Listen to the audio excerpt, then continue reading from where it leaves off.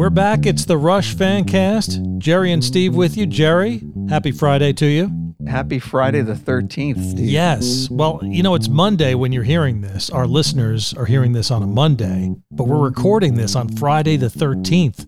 Did anything weird happen to you today? You're the first weird thing that happened to me today. You can find us on Twitter at RushFancast. Instagram, we are The Rushcast. Email Jerry, therushcast@gmail.com. The bass intro, as always, done by Lex. He did another fabulous job, Jerry. He always does. Doesn't he, though? He does. So before we started the podcast, we were talking about last week, we did Exit Stage Left. You thought it wasn't going to go well. No, I thought it was going to. Oh, wait. Yes. No, I thought it was going to go badly. How do you answer that question? You thought it was going to go well. Yes, I thought it was not going to go well. No, I didn't think it was going to go well. You didn't think it was going to go well. And today we're going to talk about All the World's a Stage. And again, you don't think it's going to go well. I just don't have confidence in myself to talk about another live album. That's all. We're not going to talk about any lyrics. We're going to talk about live Rush. Yeah. And it's another great one. It is. Fantastic. We'll get into how great it is. But first, I have a Twitter poll for you, Jer. Oh, nice. Is this 2 in a row? 2 episodes in a row? 2 episodes in a row. Wow. A couple of weeks ago, probably a month or so ago, we talked about Grace Under Pressure. And I asked our Twitter followers what their favorite song on side 1 of Grace Under Pressure is. What do you think they said? Do you need the choices? You can give them to me. It sounds more professional if you give me the choices first. Distant Early Warning, After Image, Red Sector A, or The Enemy Within. My favorite, of course, is Distant Early Warning, but a lot of people have so much affection for After Image. Mm-hmm. So I am going to go with the people this time and say After Image. You are incorrect. You should have went with your choice, Distant Early Warning. Believe it or not, this was one of our closest polls ever. All 4 choices were right there. Distant Early Warning, 31%. That came in first. Second was Red Sector A at 25%. After Image, 23%. And The Enemy Within came in fourth at 21%. Huh. So all 4 choices garnered 21% of the vote, Jer. That's great.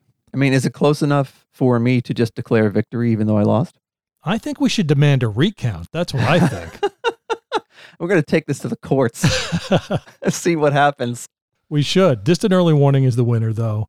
And I think even if we demand a recount, I think that would still win. Yeah, I mean, that's what I would want to win. I was trying to read. I should never try to read the mind of the Twitterati. You should just go with your gut, Jer. Go with my gut. So do you have an email for us today, Jer? You know, I do have an email, Steve. Nice. And this one has a title. I like the title. This is from Jeff. Hey, Jeff. A different Jeff. He's from Georgia. It's called Kid Gloves and the Overall Themes on Grace Under Pressure. Nice. Usually I don't read the titles, but for some reason I like that. Anyway, it says, I got very excited thinking about the themes that run throughout Grace Under Pressure, especially as you were discussing Kid Gloves. I think the key line is anger got bare knuckles, which is in contrast to wearing kid gloves. So maybe in putting on our kid gloves, we can set aside anger as a learned response to conflict, or at least learn to respond in a more measured way. I also never realized how much red permeates this album, but seeing red is a euphemism for anger, right? This album is full of anger, despair, and fear, and whether it's a red alert or a red sector A or seeing red. And as you guys mentioned, the guitars are sharp and cutting, devoid of warmth. The synthesizers have a lot of teeth to them as well, almost malicious.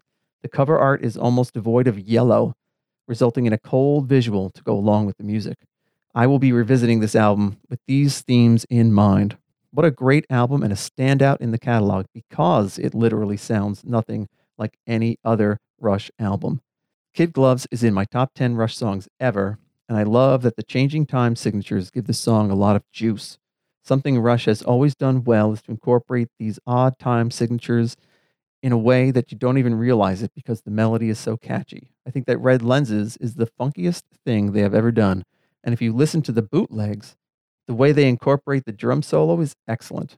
Also, on a side note, they did red lenses on the next 2 tours after this one, and I remember seeing it at my first Rush show, 11/30/87, on the Hold Your Fire tour. Wow. Awesome. Thanks for that email, Jeff. Yeah, thanks. I'm assuming you said they never did it? Did I say that? I haven't the slightest idea, Steve. I don't listen to our podcast.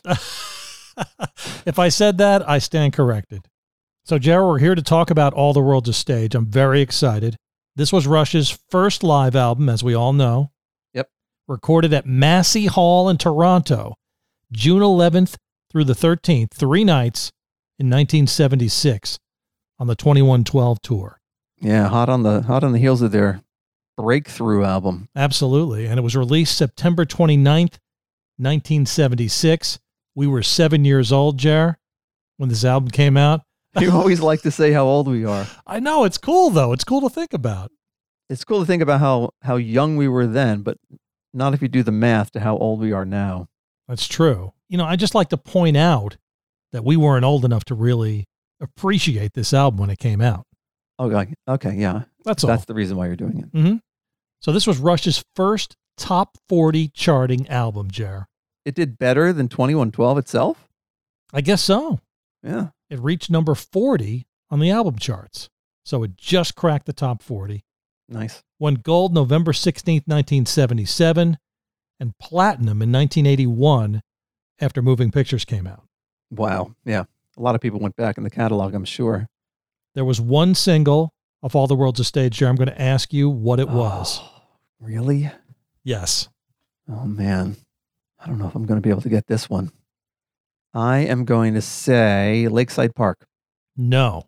Oh. It's the name of a podcast that you're close to. 99% Invisible? I don't remember that being a song. I love that podcast. If you're not listening to 99% for Invisible. Nothing. Something for our nothing. podcast. Yes. That's an odd choice. It is. And then the B-side was Fly By Night in the Mood, the medley. Oh, the medley, yeah. Yeah, interesting, right? Yeah, sure. So I've got a quote for you, Jer. From? This one's from Neil. It's from Rush.com. When we play a piece live, we add all our little quirks to it. It grows. Our older material shows a remarkable progression. Some of the songs have developed until they're superior to the originals. This gives us a chance to bring them up to date. We always felt there was something happening live that didn't come across on record. Now we have the opportunity to capture that essence of the band. Neil said this in 1976. Alex, we brought the truck in. This was before the recording. Had a very in-depth sound check. I think we might have even set up the day before and did a good solid sound check. And I just remember how nerve-wracking it was. Playing your hometown is always nerve-wracking, always crazy. Knowing the truck was out there and the record button was on, you were just so nervous and so afraid of making mistakes.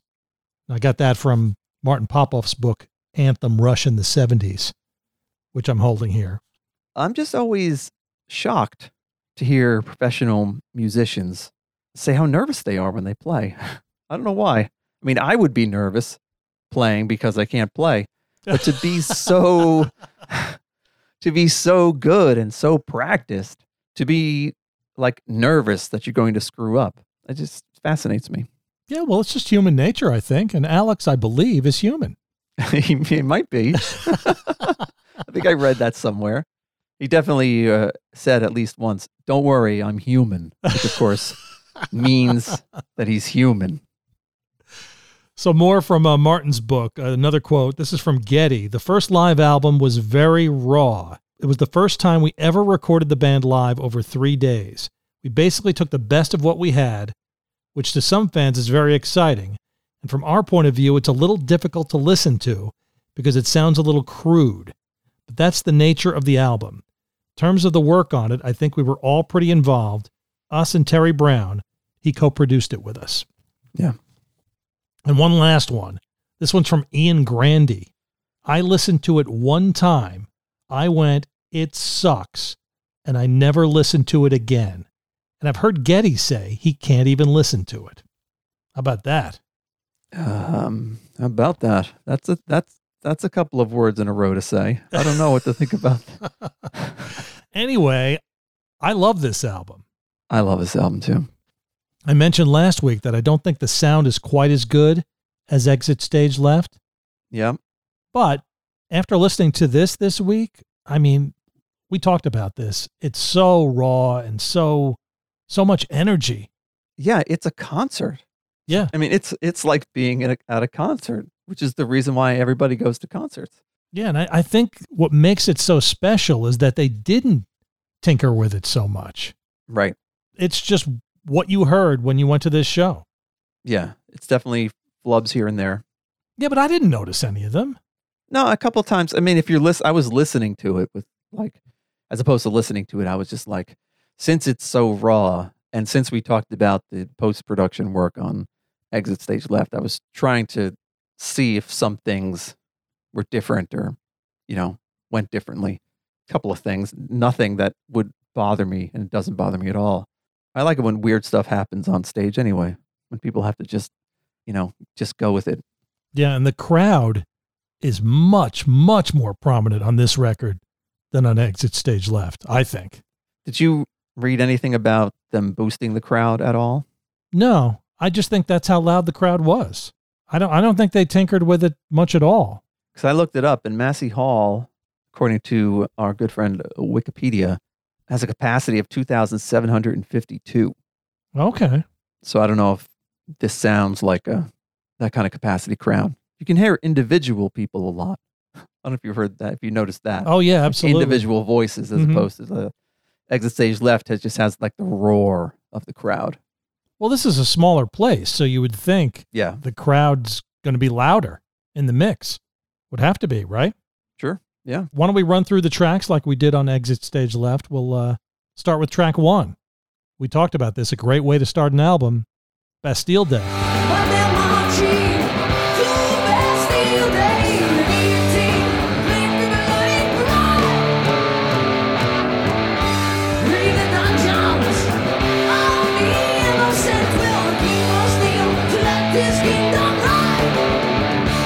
Now, this is definitely the first song in the set list. Oh, yeah. Because the guy comes out and says, welcome home, Rush. Yeah, that is roadie Skip Gildersleeve. I'm looking at the average set list for the tour, and Bastille Day is the first song being played. So, yeah, I don't think they took the songs and moved them around. I think this was the order that the songs were played on at this show in Toronto. As I said, it's just really raw sounding, and Geddy's vocals sound a little more distant than on Exit Stage Left, don't you think? What do you mean? I don't know. They just don't sound as upfront to me. Oh, that. You don't mean like he was thinking of something else? No. Geddy, he's so distant tonight. I don't understand. Why is he paying attention to me? He's thinking about someone else. No, I mean, they don't sound as prominent in the mix is what I meant. I don't know. I mean, I guess I didn't notice that. I didn't notice that. I noticed a great separation between instruments. Okay. So I guess maybe because of that. I don't know. You know what I mean? As in Exit Stage Left, it's kind of, I don't want to say muddy because I do like the sound, but it's more of like a mix of all the different sounds. This is definitely hard edges between every instrument. Yeah, I just noticed on this record, there are some points where Alex's guitar kind of gets lost, some points where the bass gets lost, some points where the drum, it's a little uneven for me. Well, I mean, that's kind of one of the things I like about it is that it's a concert. Yeah. Something like that happens a lot. And don't get me wrong, I don't think it's bad. It's just an observation, that's all. Yeah. But talking about the metallic edge of this album, Bastille Day is a great example of that. It just kicks it from the very first second. I love it. And a great, great set opener. Did we ever see them do Bastille Day? Don't ask me, Steve. I should have taken notes, but I would have thrown them away anyway. So I'm going to say this. We never saw them open a show with Bastille Day. That would have been... That you can say. Fantastic. I never saw them play Bastille Day in my backyard at a barbecue. That I can say. And another thing we could say is Alex's solo, unfrickin' believable. He is on fire on this whole record. The whole record, he's just, The whole record. He's bending those strings like a madman. He is crazy. I would love to have seen, we always say that we would love to see like every stage of Rush in concert, but right after 2112, it must have been great because they finally got I don't want to say vindication, but they finally got the attention that they deserved to get. Mm-hmm. They had a hit album. They did it their own way, and they go on tour with this album and just knock it out of the park every single night, I'm assuming. But yeah, Bastille Day. Yeah, and the pressure was off, right? Right. I know Alex said he was nervous before the show, but the pressure was off. I mean, they could just let it loose now. Yeah. They're Rush. They're Rush. You know? Or is the pressure on? Because now they're Rush. Maybe a little bit of both.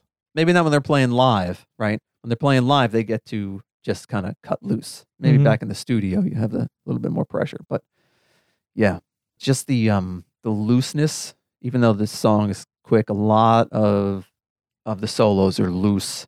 I love that. All right, let's move on to track 2, Jer. On All the World's a Stage, Anthem.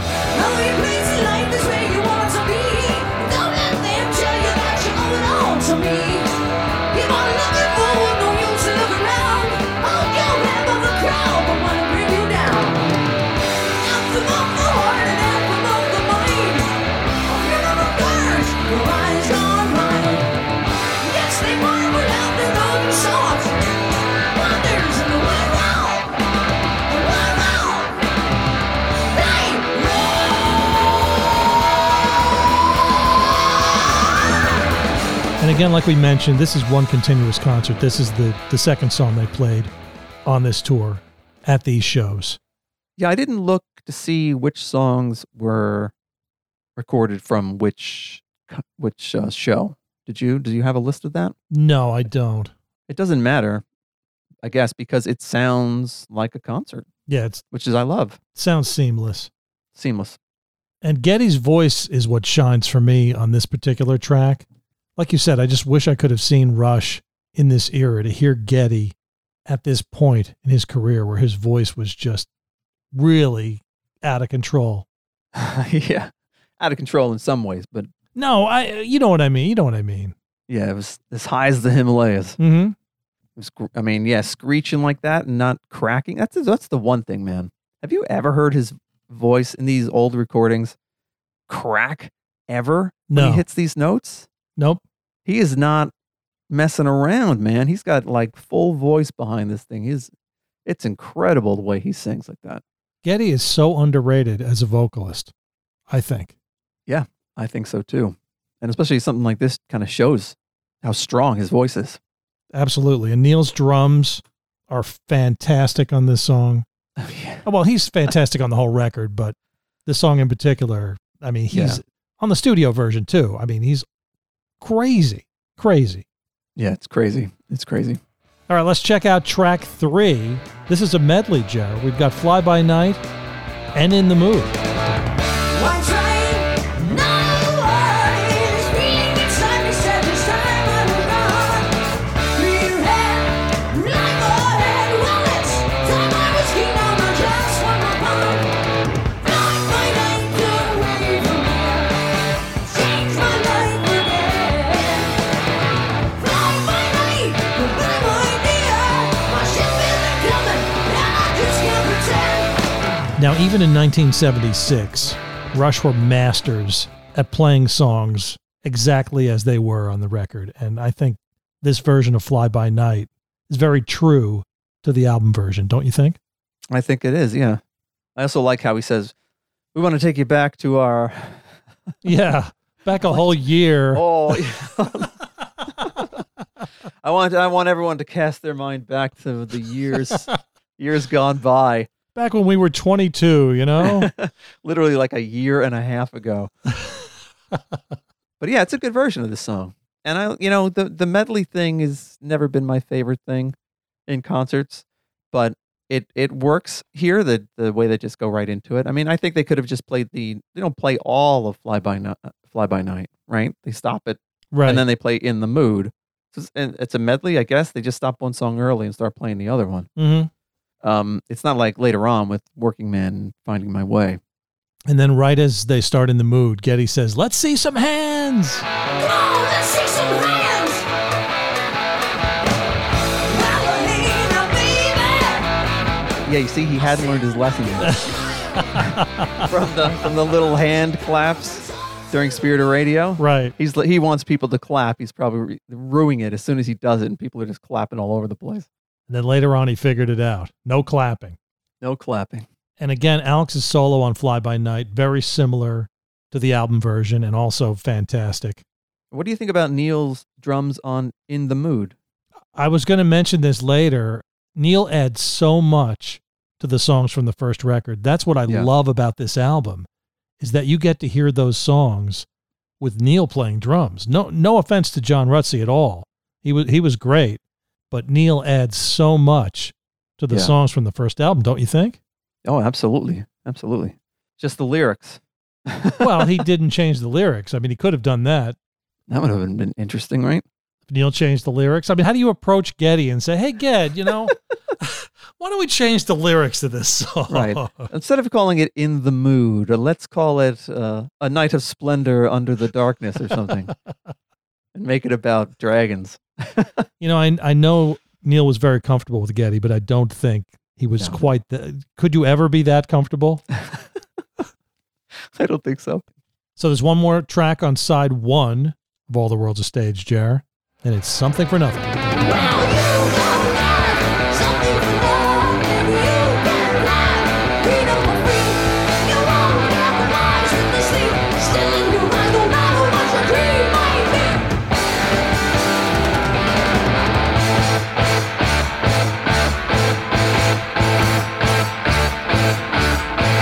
Now, this is true with the studio version as the live version, but I love the contrast between the quiet part at the beginning and the loud parts of the songs, the quiet, loud thing. Rush does it a lot, and it's fantastic. Yeah. And I think Geddy definitely, he hits this song. He's going after something in this song with his voice, right? Because he's just hitting all those notes, but you can hear the passion behind it. Yeah, and I think the fact that they knew that they were recording this for a live album, it just had a little extra oomph behind it with Geddy's voice and their playing. Yeah. And this song, it seems louder than some of the other songs. Did you pick up on that, or maybe it's just me? I think it might be Neil, because he's pounding the crap out of those drums. I mean, he's wailing on the cymbals on this song. Yeah. And that could be why you feel like it's louder, because maybe it is. I'm sure they did something to even out the sound. But Neil's just really into it. Yeah, but I would love to see a show like this so loud. Probably the closer you... I mean, this place must not have a bad seat, right? 2,700 seats. No, I would think not. Well, the thing is, if we were 10 years older, we'd be deaf right now. Well, speak for yourself, Steve. All right, if I were 10 years older, I'd be deaf right now. Because it's getting pretty bad for me. Just letting you know. Oh, really? Yeah, it's my ears. One of my ears is shot. But we've been to a lot of loud concerts. Yeah, yeah. What is the loudest concert you ever went to? The loudest concert I ever went to was Urge Overkill. Really? At Irving Plaza in New York City. They're a kind of an alternative rock band that was big back in the 90s, if you've never heard of Urge Overkill. They're really good.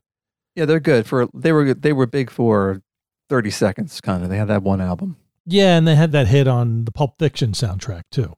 Yeah, Girl, You'll Be a Woman Soon. Right. But I saw them in Irving Plaza, and I got there early, and I was right up front by the stage. And that ended pretty quick, because as soon as they came on, my ears hurt. I mean, I was doing serious damage. And I went all the way to the back of the hall, which wasn't that far, and I parked there for the whole show, but stupidly stayed for the whole thing. Yeah. How about you? Well, I have two. One was, do you remember when we saw Yngwie Malmsteen? I do. He opened up for Triumph, I think. Yeah. That was so loud. It was back. So we had really pretty good seats. So, of course, we were standing on our folding chairs on the floor. Remember that we used to do that? Yeah, yeah. And it was so loud. It made me dizzy. Like the sonic wave. I almost fell off my chair. I had to sit down the whole time. Wow. I don't remember that being loud. That's strange. so loud. And then the next loudest one was only a couple of years ago. I saw Amy Ray from the Indigo Girls Okay. at this place in Asbury Park called The Saint. Did you ever go to The Saint? I've never gone to the Saint. I would like to. Well, it's closed now, unfortunately, Oh, due to COVID. It's a bar. It's not a a venue with a bar in it. It's a bar with a venue in it. So it's just a bar that has a little stage, and she had everything set up. It was so loud. wow. Just everybody was just holding their heads. That probably did a lot of damage. You stayed though. Yeah. Which is why your hearing is bad. I figured, what's 10 minutes, 2 hours? Well, what's the difference? There's quite a bit of difference. The last Rush show, I know we're going on a big tangent here, but at the last Rush show, when it started, I used my phone. I had a dB meter on my phone, Mm-hmm. and it was 101 decibels. That was like the average over a couple of minutes. And you can see on the little dial, it says exposure less than a minute. And we were like, that's the exposure. You should only be exposed to this level of noise for less than a minute. And we were like on the first song. So There's no way we're leaving that show. no way. We're not leaving this show in Massey Hall either. We're going to side 2 of All the World's a Stage, Jar. Lakeside Park. Lakeside Park, willows in the breeze. Lakeside Park, so many memories. Laughing lights, midway lights, shining stars on summer nights. I'm going to say that this is my favorite song on this record. You don't find it a little slow? Don't you think they play it a little slow? A little bit, but I like it. I don't know. There's something about it that just hits me. It's a great song. And when I was listening to it, I just remember hearing it on their last tour Yes. for the first time. Hmm. What a gift that was to us. Oh, yeah. Fantastic. And Alex's guitar work on this song in particular is just great. Yeah, it's very delicate in places. Mm-hmm. Mm-hmm. And I'm sure that this song had special meaning for Neil, too, on this tour, because, I mean, I know St. Catharines is an hour and a half from Toronto, but Lakeside Park isn't far from Massey Hall. Yeah, that's what Getty said at the beginning. Yeah.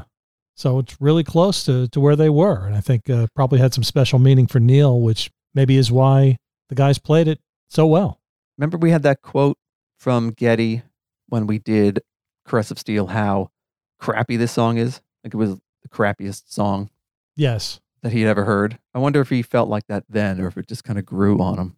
I don't think he did then. I don't think so. I mean, they played the song a lot. You would think they would have enjoyed playing it. I hope so. Well, I enjoyed hearing it. I know you did. That's for sure. And I also like how Alex does this feedback thing on his guitar at the end. Yeah. The transition into 2112, Yep. which we're going to get to next. Yeah. I mean, that's something they couldn't have done on Exit Stage Left, exactly, right? Because of the Right. individual packets of information coming at you. But Mhm. this is definitely the part in the album where you feel like you're at the concert. Because that happens all the time. They kind of do that, this kind of feedback thing Mhm. forever and just going to go from one to another. It leads me to believe that the songs on the sides of the record were from the same shows. I mean, clearly Lakeside Park and 2112 were from the same show. I should hope so, yeah. Yeah. Unless they futzed with it, but it definitely sounds like it's from the same show. All right, let's check out a little bit of 2112. That's next on All the World's a Stage. Many are the priests, among the temples, monthly rings. I will break the computers, fill the hallowed halls. We are the priests of the temples, monthly rings. All the gifts of light, all hell within these walls. Again, I keep saying this, but Alex's guitar sound is just perfection on this song. Mm-hmm. Mm-hmm. Now, Rush didn't play parts 4 and 5, Discovery and Oracle the Dream, on this tour. As we've discovered, the only tour they played the entire song was the Test for Echo tour. Yeah, we saw that. We did. That was great. It was fantastic.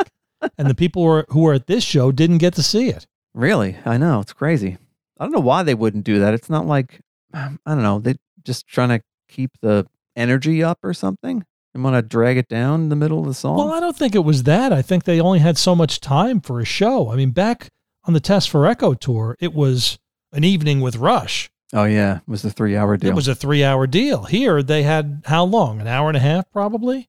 Yeah. If that. And if you play all of 2112, that takes up a half hour right there, you know? That's a third of the concert. Right. So they had to whittle it down a little bit. I think that had to be the reason. But it definitely, if you didn't know, that there were 2 parts of this song missing, you wouldn't realize that there were 2 parts of this song missing. Do you know what I mean? It sounds complete. If you were hearing this for the first time, you wouldn't. Yeah, that's what I mean. You wouldn't think that at all. But us knowing the song feels missing to me, but still great. Yeah, it is. And I love at the end, where the voice comes in.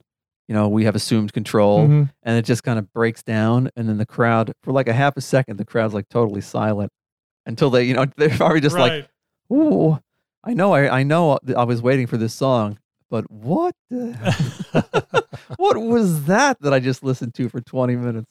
And they are just insane on Temples of Syrinx on this song. I mean, just crazy. I know. It's unbelievable. Yep. Makes me wish I was there. Yep. I wish I were there. I wish I were there right now, Steve. I wish. Why don't we move on to side 3? So we've got track 7 on All the World's a Stage, Jer, and it's a good one. By-Tor and the Snow Dog.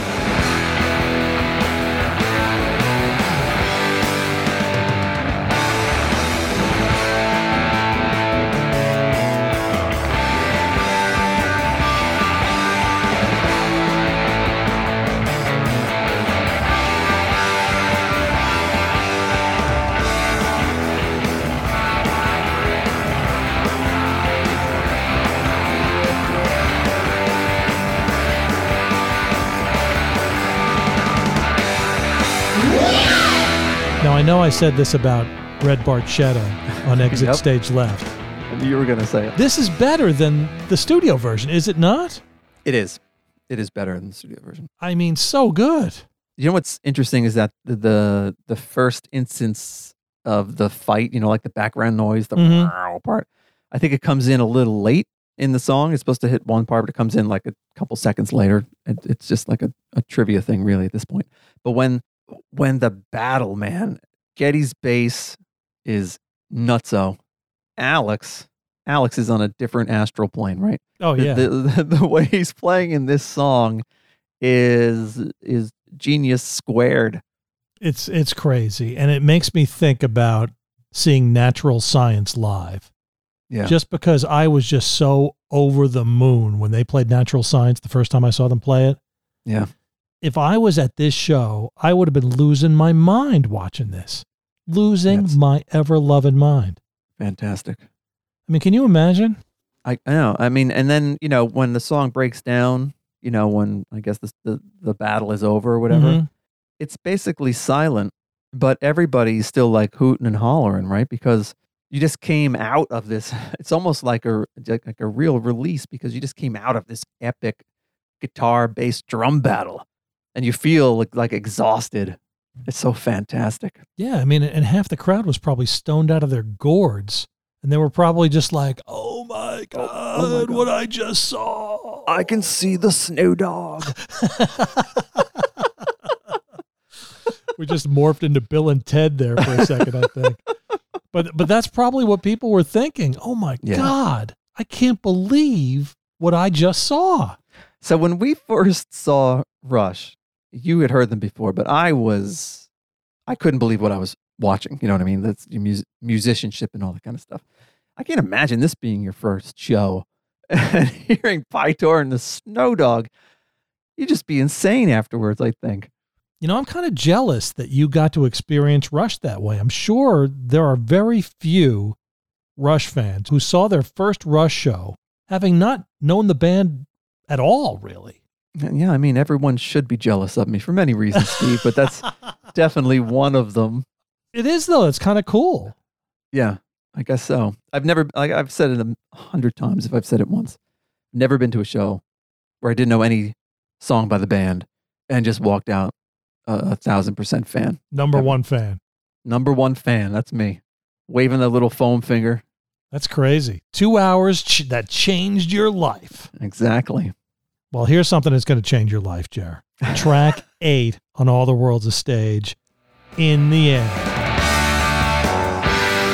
But if I think, not like you think, don't make my load much lighter.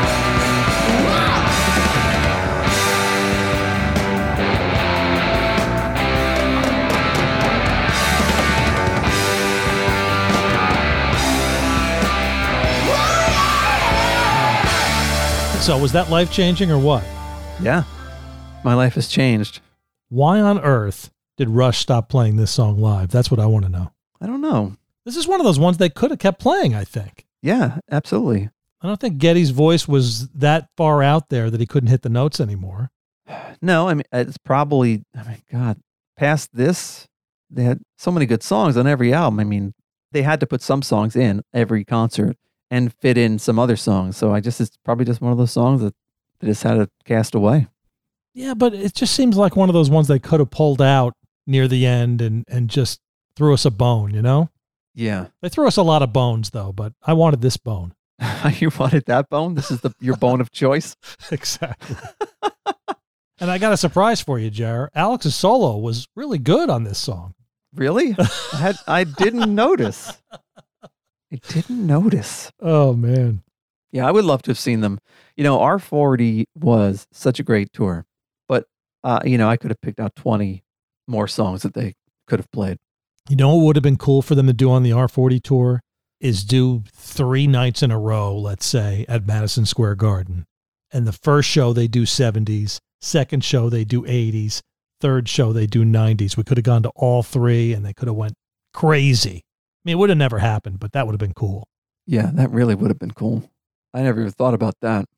Well, there's a lot that goes into a show later in their careers, the lighting, and, they have to learn all the songs. I mean, it's, They have to learn the songs? Well, you know what I mean? Not they don't learn, remember them? Not learn them, but, practice them. If you haven't played In the End for 20, 30 years, you gotta work on it again. They're perfectionists. Yeah, you have to reacquaint yourself with it. Right. Reacquaint. That's a better word than learn. You can cut out learn and we'll just say reacquaint. Well, really, though, in effect, though, they do have to relearn the song. Right. Yes, I agree. My favorite part of this song is toward the end where Geddy's voice on the verse has got that echo on it. Yeah, yeah. We should throw a little bit of that in here so people can hear it. I can see what you mean. It just takes me longer. I just think that's fantastic. A lot of oh yeahs in this song. Oh, yeah. Oh, yeah. Oh, yeah. When you have nothing to say oh yeah. So let's move on to side 4 of All the World's a Stage, Jared. It's getting really good now. Working Man and Finding My Way. Well, it seems to me I could live my life better than I think I am. And that's the way they call me. Call me the working man. Well, they call me the working man. I guess that's what I am. So, Jared, this is a 13-minute epic. Lots going on here. I'm looking it up on Wikipedia, the song list, and it says the length of this is 14 minutes and 56 seconds. I say 13 minutes because the last minute and a half is just crowd. That's true. Now, as I mentioned before, Neil puts his fingerprints all over these songs, and it's fantastic. I know. He takes them to a new level. He does. He does. He takes them to his level, I suppose I should say. Right. Well, he would have to. Yeah. He's Neil. He's Neil. Shouldn't everything be at his level when he's playing? Yes, I agree. I would think so. And I just love, didn't I just say how I don't really like medleys? But this is a good medley. It is good. We go into Finding My Way right at the 4-minute mark, and it's a seamless transition. Seamless.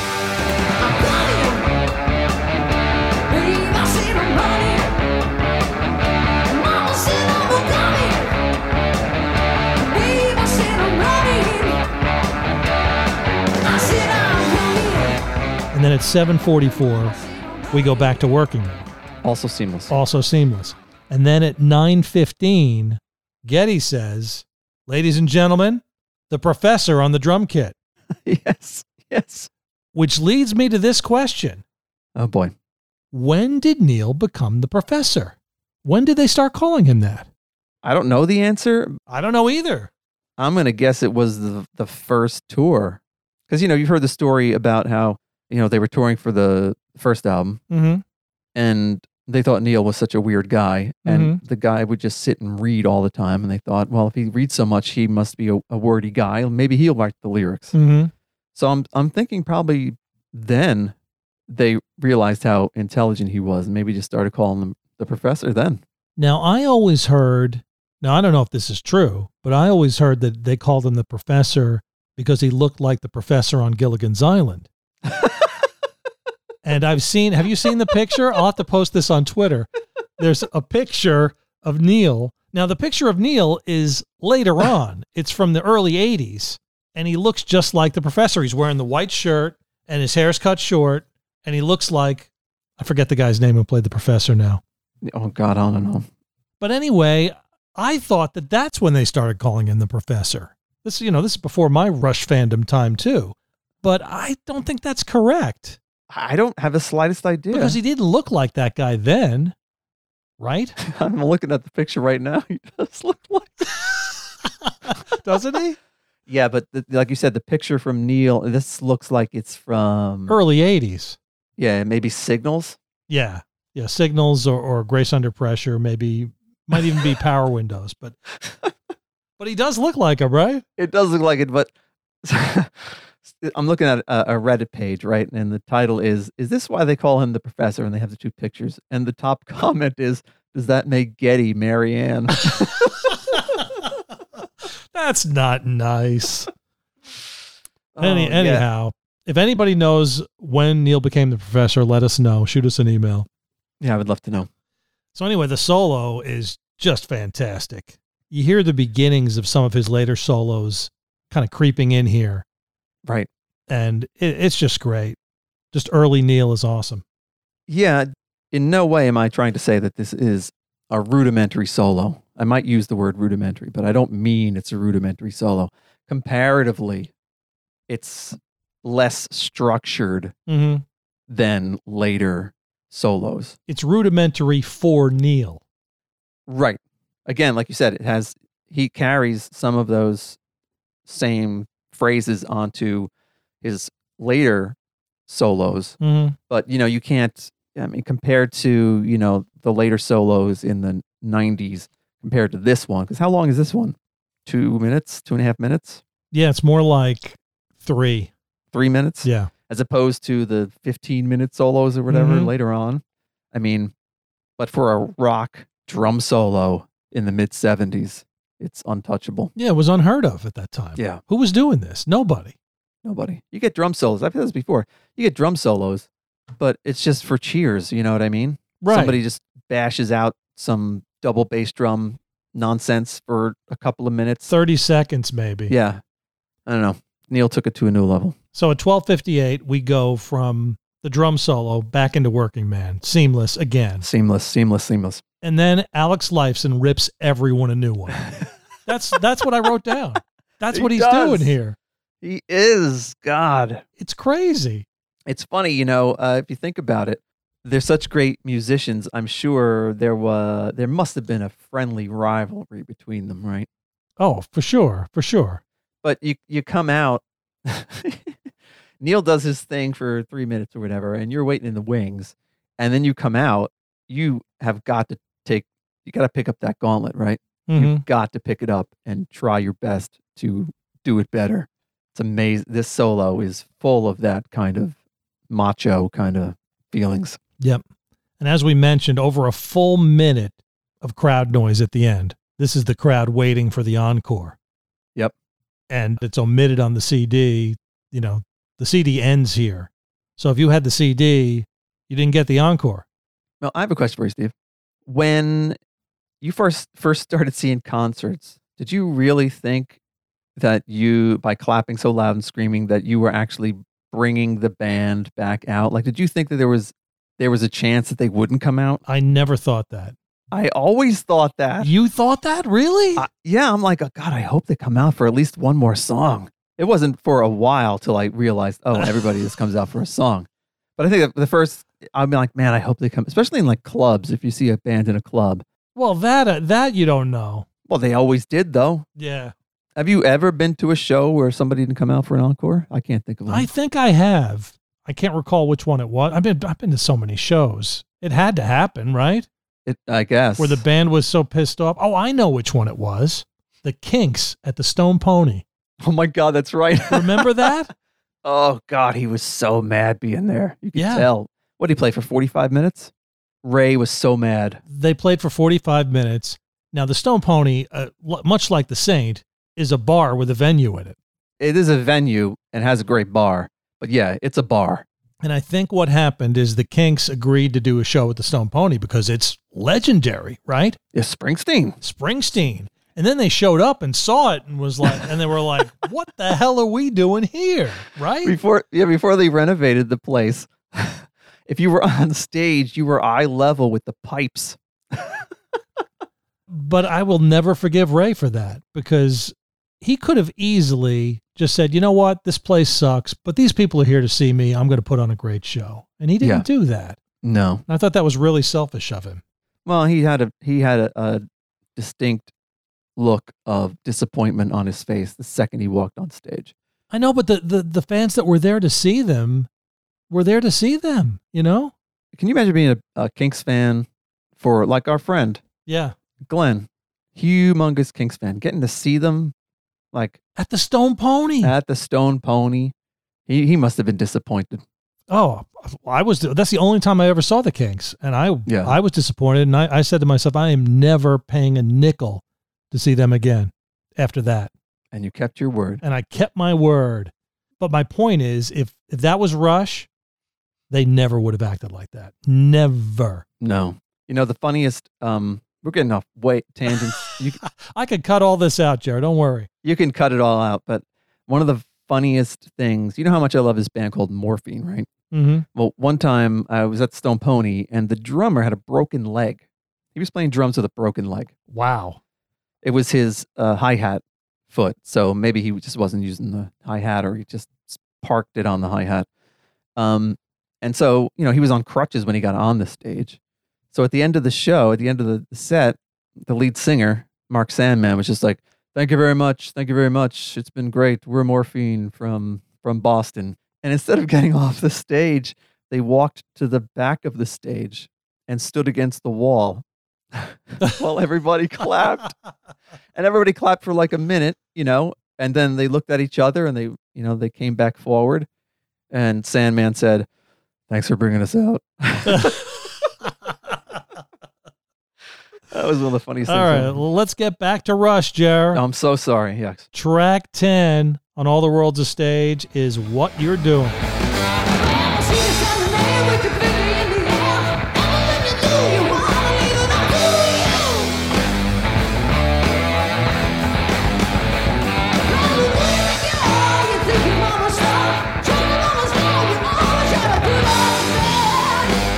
So again, Neil, some outstanding cymbal work here. He adds so much to this song.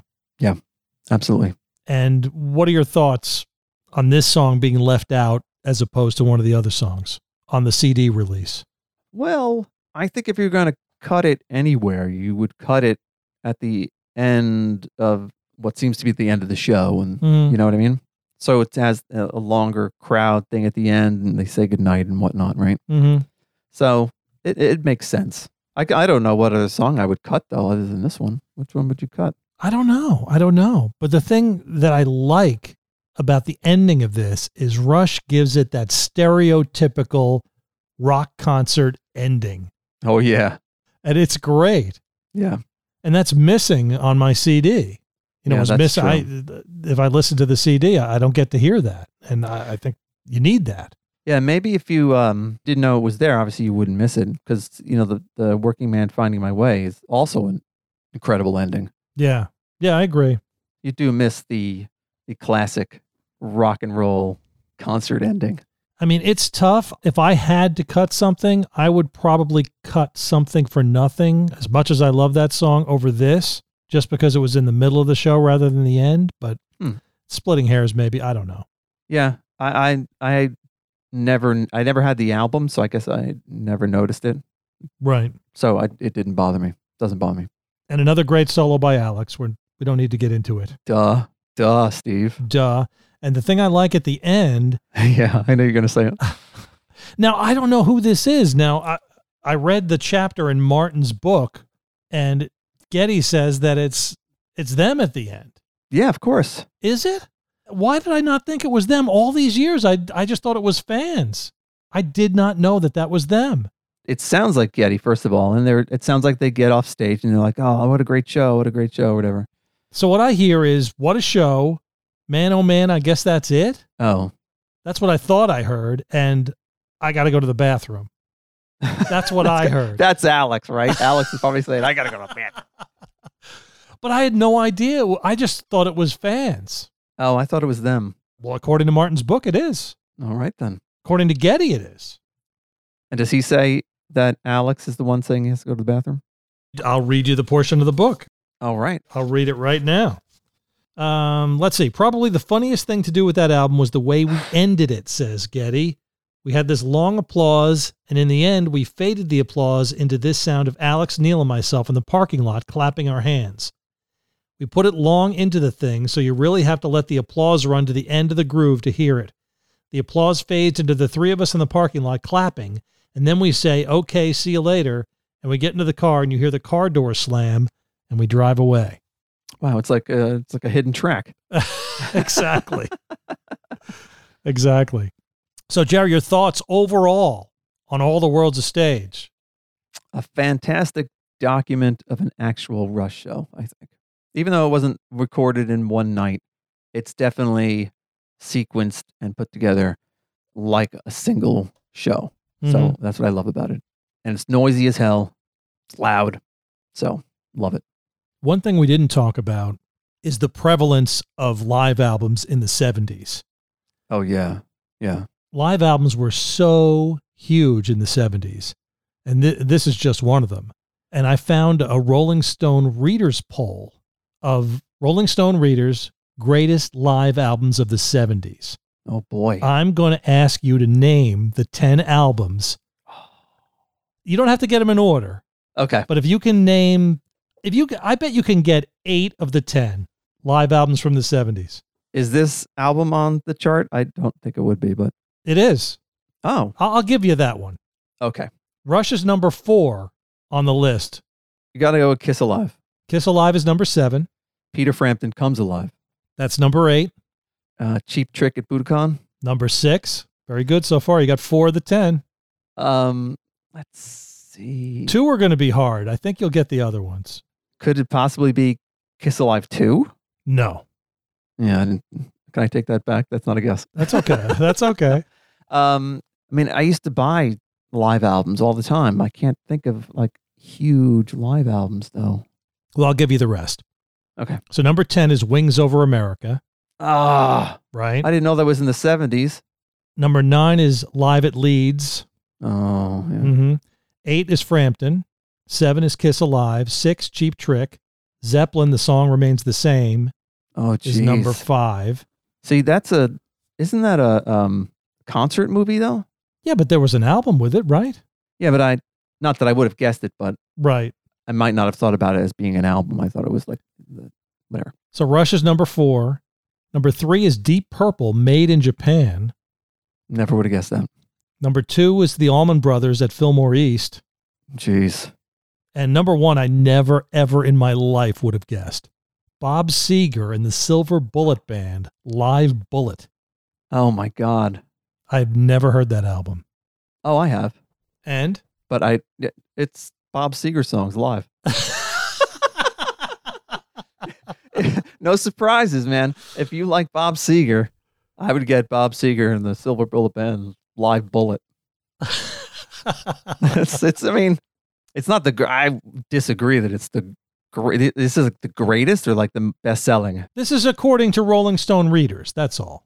I wouldn't say that's the best live album I ever heard in my life. One I think that's missing that came out just made the 70s, 1979, is Judas Priest Unleashed in the East. I knew you were going to say that. That's a great one, right? That is a great one. Yep. That's a good one.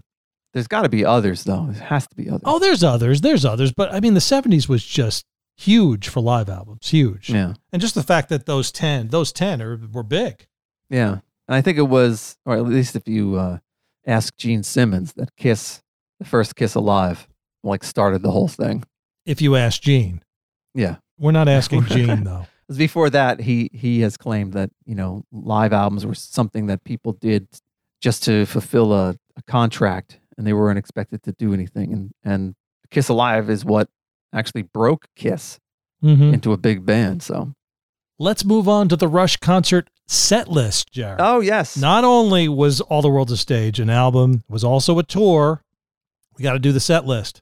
Wait, they toured for the live album? To support the live album, just like they did with Wow. Exit Stage Left. Yep.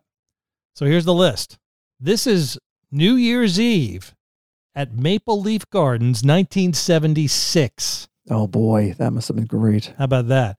They start off with Bastille Day, of course, then Anthem, Lakeside Park. So far, exactly the set list of this album. Okay. 2112, parts 1, 2, 3, 4, 6, and 7. Only Oracle the Dream is omitted this time. The Twilight Zone. What? Yeah. Something for Nothing. Best I Can. By Tor and the Snow Dog. Now, you ready for this? By Tor and the Snow Dog into The Necromancer. What? Yes, The Necromancer. Do you know where it cuts in? I have no idea. It can't possibly start at the very beginning of the Necromancer, can it? I could. How great would that have been? I got to track down a boot. I'm gonna email Ray and see if he has a bootleg of that show. He may. If anybody has it, Ray's got it. In the end, Working Man, Finding My Way. So basically just like we heard on the album, followed by the drum solo. Yep. The encore is Fly By Night and In the Mood. Huh. Good. The medley or just? I don't know. It doesn't list Working Man and Finding My Way as a medley. I assume that it was. And I assume Fly By Night and In the Mood was done the same way, considering they did it for the album. You would think they would do it for the tour, but it's not listed that way on the set list. Good show. So I wanted to add one more thing, Jared, to All the World's a Stage. In the liner notes, among the people they thank, which I thought was interesting, we've got Rod Serling, Of course. Peter Talbot, you know Peter Talbot, Sure. June and Ward Cleaver, the Sleeping Brune, Miss Anne, The Bag, the Lizzies, Chivas Regal, Tennis, Dead Fly Cookies, and Becker's Chocolate Milk. Now, there's some other people that they thank too, but Real people. I thought those were interesting. But also, here's the ending of the liner notes. It's not perfect, but it is faithful to us and you. We have tried to strike a careful balance between perfection and authenticity, and to create a finished work that you may enjoy and we may be proud of. This album to us signifies the end of the beginning, a milestone to mark the close of Chapter 1 in the annals of Rush. To all our friends everywhere, we thank you for your friendship and support and wish you success in all your aspirations. Alex, Getty, Neil. Yeah, well, it's true. The next album, right? I just found it interesting that they called it the close of Chapter 1. Oh, yeah, they knew. They knew at this point there would be many chapters. Yeah, absolutely. I guess they knew after doing 2112. It's like, okay, well, I don't think we can do 2112 again. like an album side thing again. Yeah, I just wonder how many chapters they thought they would have. Yeah, a lot. They had a lot of chapters. A lot of chapters. I just wonder if they had those kind of aspirations at that time. Never know. Thought it was interesting. Yeah, it is. And your thoughts on our talk about All the World's a Stage? Well, I'm glad I had something to say. You always have something to say, Jared. Do I really? I think you do. Well, I'm glad I was able to get it out this time. You can find us on Twitter at Rush Fancast. Instagram, we are The Rushcast. Email Jerry. Let him know what you thought of his musings on All the World's a Stage at therushcast@gmail.com. Lex did the bass intro and outro for us. He did a great job, as he always does. And Jerry has got a quote for you. Jerry, what's that quote? Well, it's not a Rush quote. It's going to be the Shakespeare quote that gave title. Oh, yeah, we didn't talk about that. Perfect. Yeah. It's from As You Like It. Play As You Like It. All right, I got to put on my Shakespearean. Yeah, let's hear this. All the world's a stage, and all the men and women merely players. Nice. Perfect way to end it. I know, right? Thanks, Jerry. Bye.